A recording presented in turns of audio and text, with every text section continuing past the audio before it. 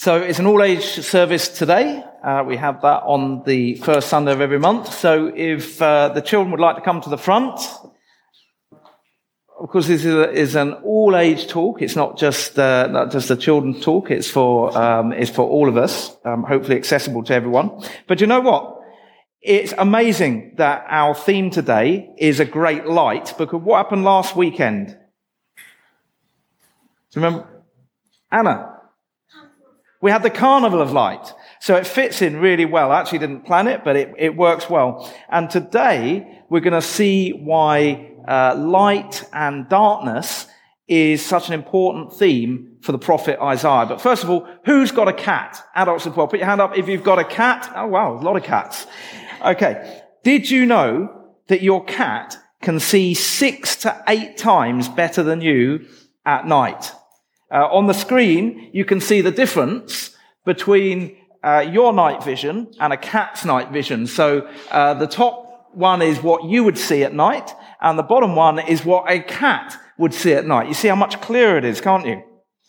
But did you know that humans have night vision as well?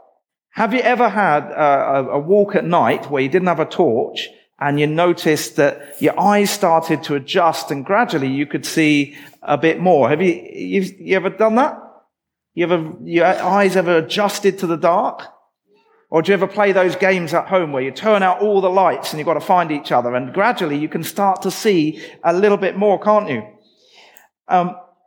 So if you're out at night and you don't look at any white light, you see these white lights, any white light for 20 minutes, then you get your full night vision. It's actually surprising how much you can see in the dark. Because when we're out at night, there's usually a lot of what's called ambient light. So the light of the stars and the moon or the glow of a distant city, all these things give off light. It's very rare that we're in total darkness. Now, a few years ago, I went to New Zealand with the family, and we found this underground river. So you went into this cave, and you could follow the river all the way up, and you could pop out on the other side of the hill. But it was quite a long way, probably about 500 meters, and I did it with each of my children individually. And when we got to the middle of the cave, we turned our head torches off. And it was total pitch darkness. You couldn't even see your hand if it was right there in front of your face. So there's dark and there's really dark. And I'm going to demonstrate this. So shut your eyes. Everyone, shut your eyes. Shut your eyes. That's dark. Okay. Now keep your eyes shut. Keep your eyes shut. Now put your hand over your eyes. Okay. Do you see the difference? Take your hand off. Put your hand back over. You see, there's dark and there's really dark.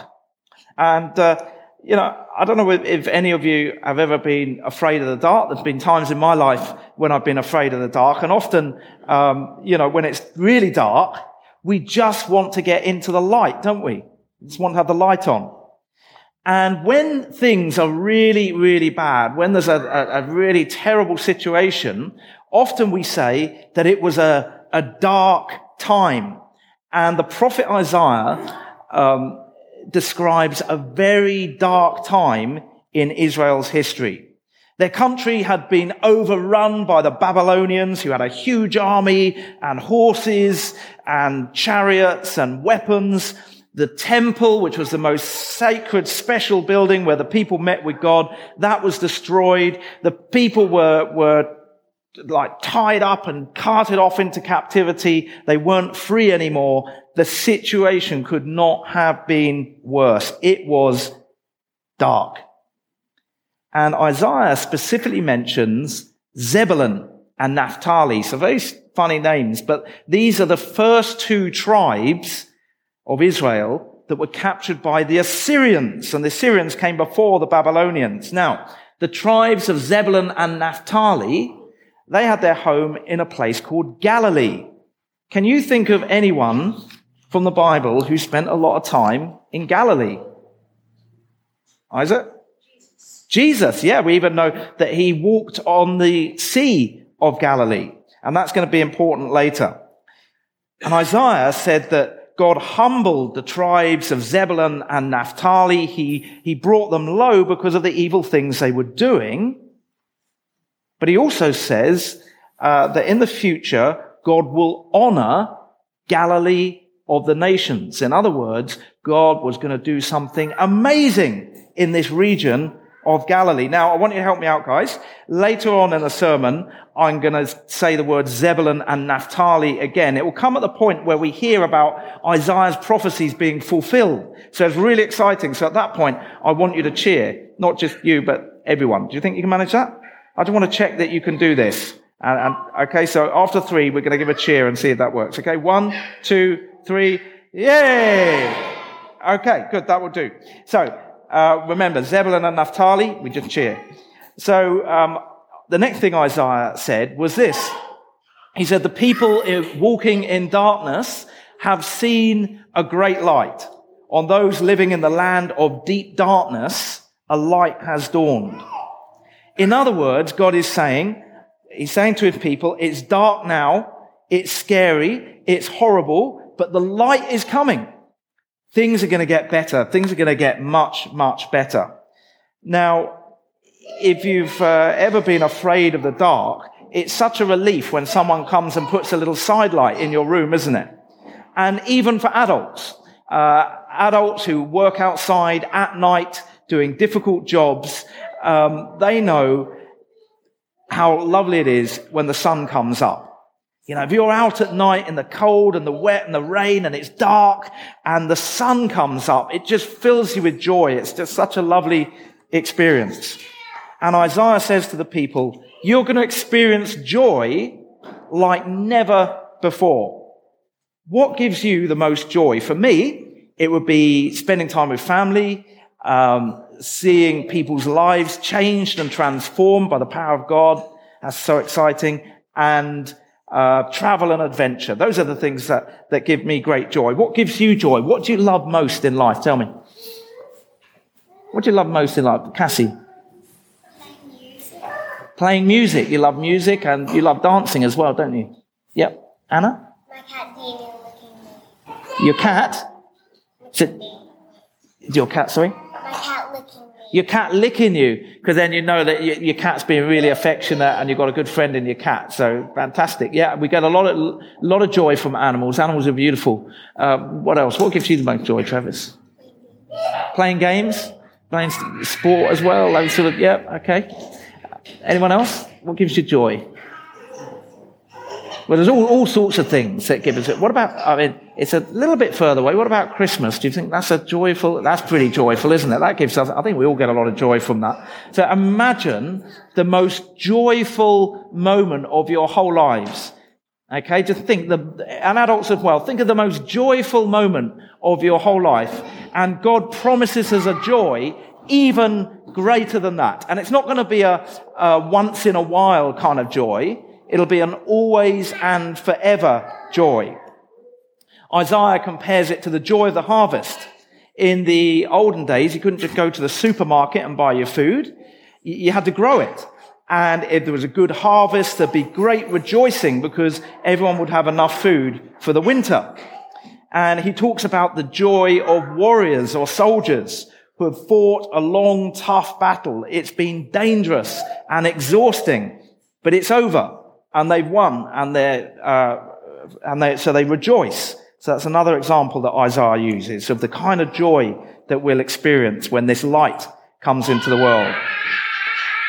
Now remember, God's people were captive in Babylon.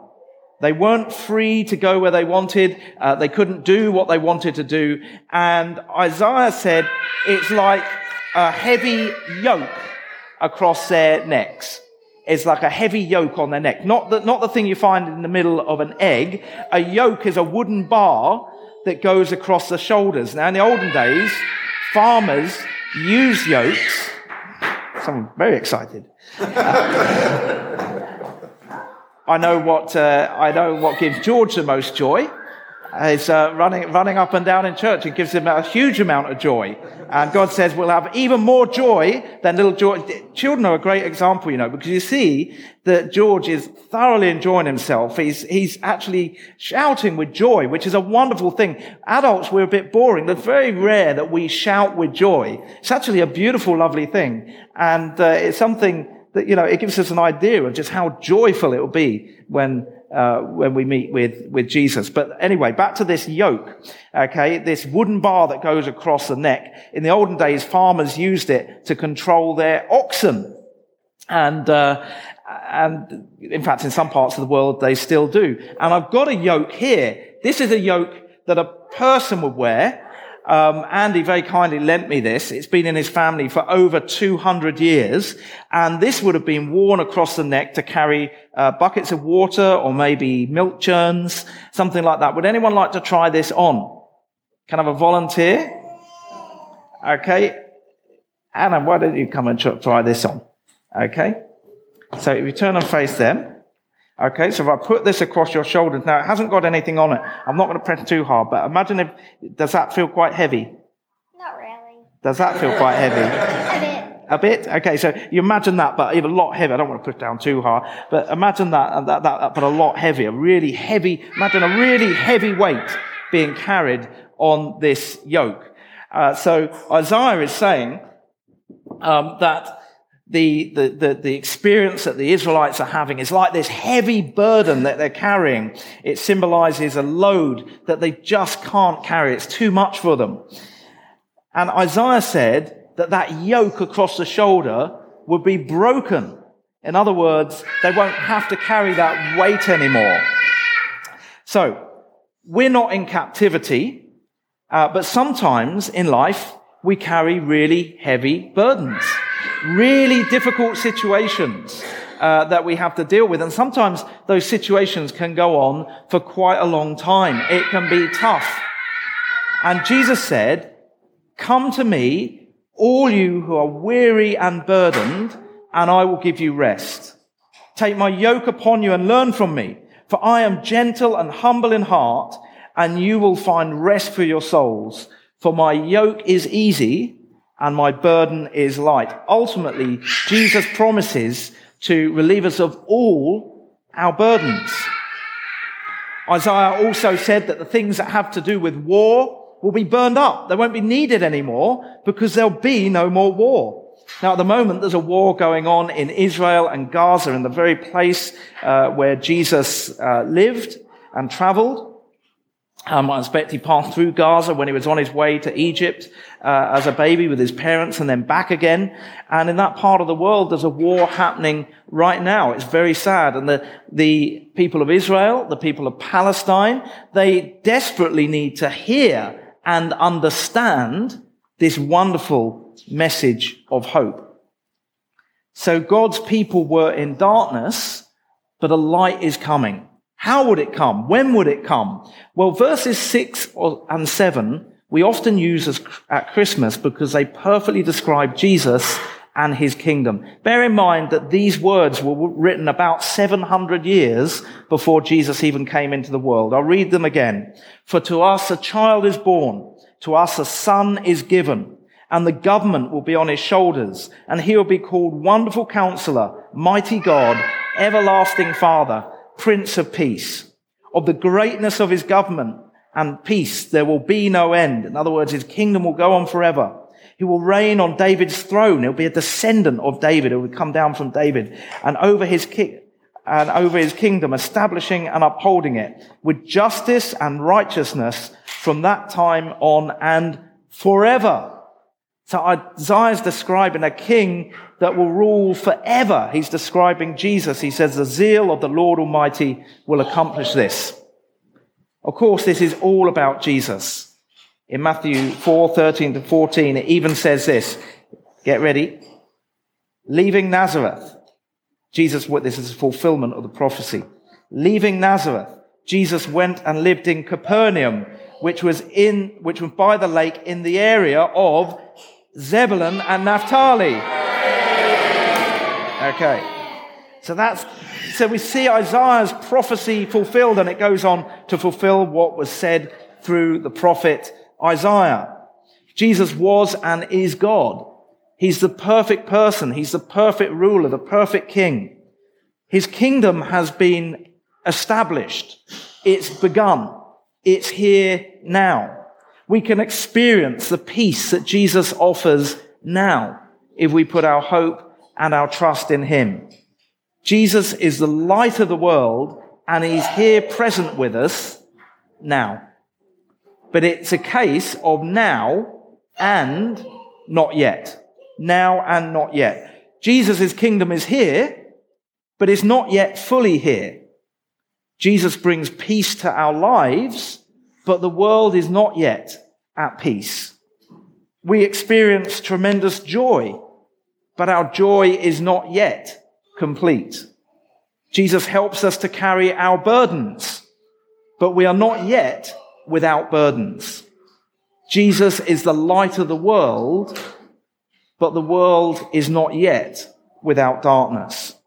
But just as Isaiah said that the light would come into the world, Jesus would come into the world, and he came, so the Bible tells us that Jesus will return to make all things new. Jesus will make this world perfect. And that is the most exciting and hopeful and wonderful news that anybody could ever hear. Should we pray? Heavenly Father, when we read the book of the prophet Isaiah, it's just amazing how all these prophecies so clearly point forward to Jesus. And just as Jesus came into the world, your light has dawned. We know that Jesus will also return. We look forward to that with hope and anticipation, and we pray that we can be people that will reveal this truth to others, that you have come into the world and that you are going to return. And we pray, Lord, that we'll be effective in our witness to others of this wonderful truth. We ask this in Jesus' name. Amen. Amen. Okay.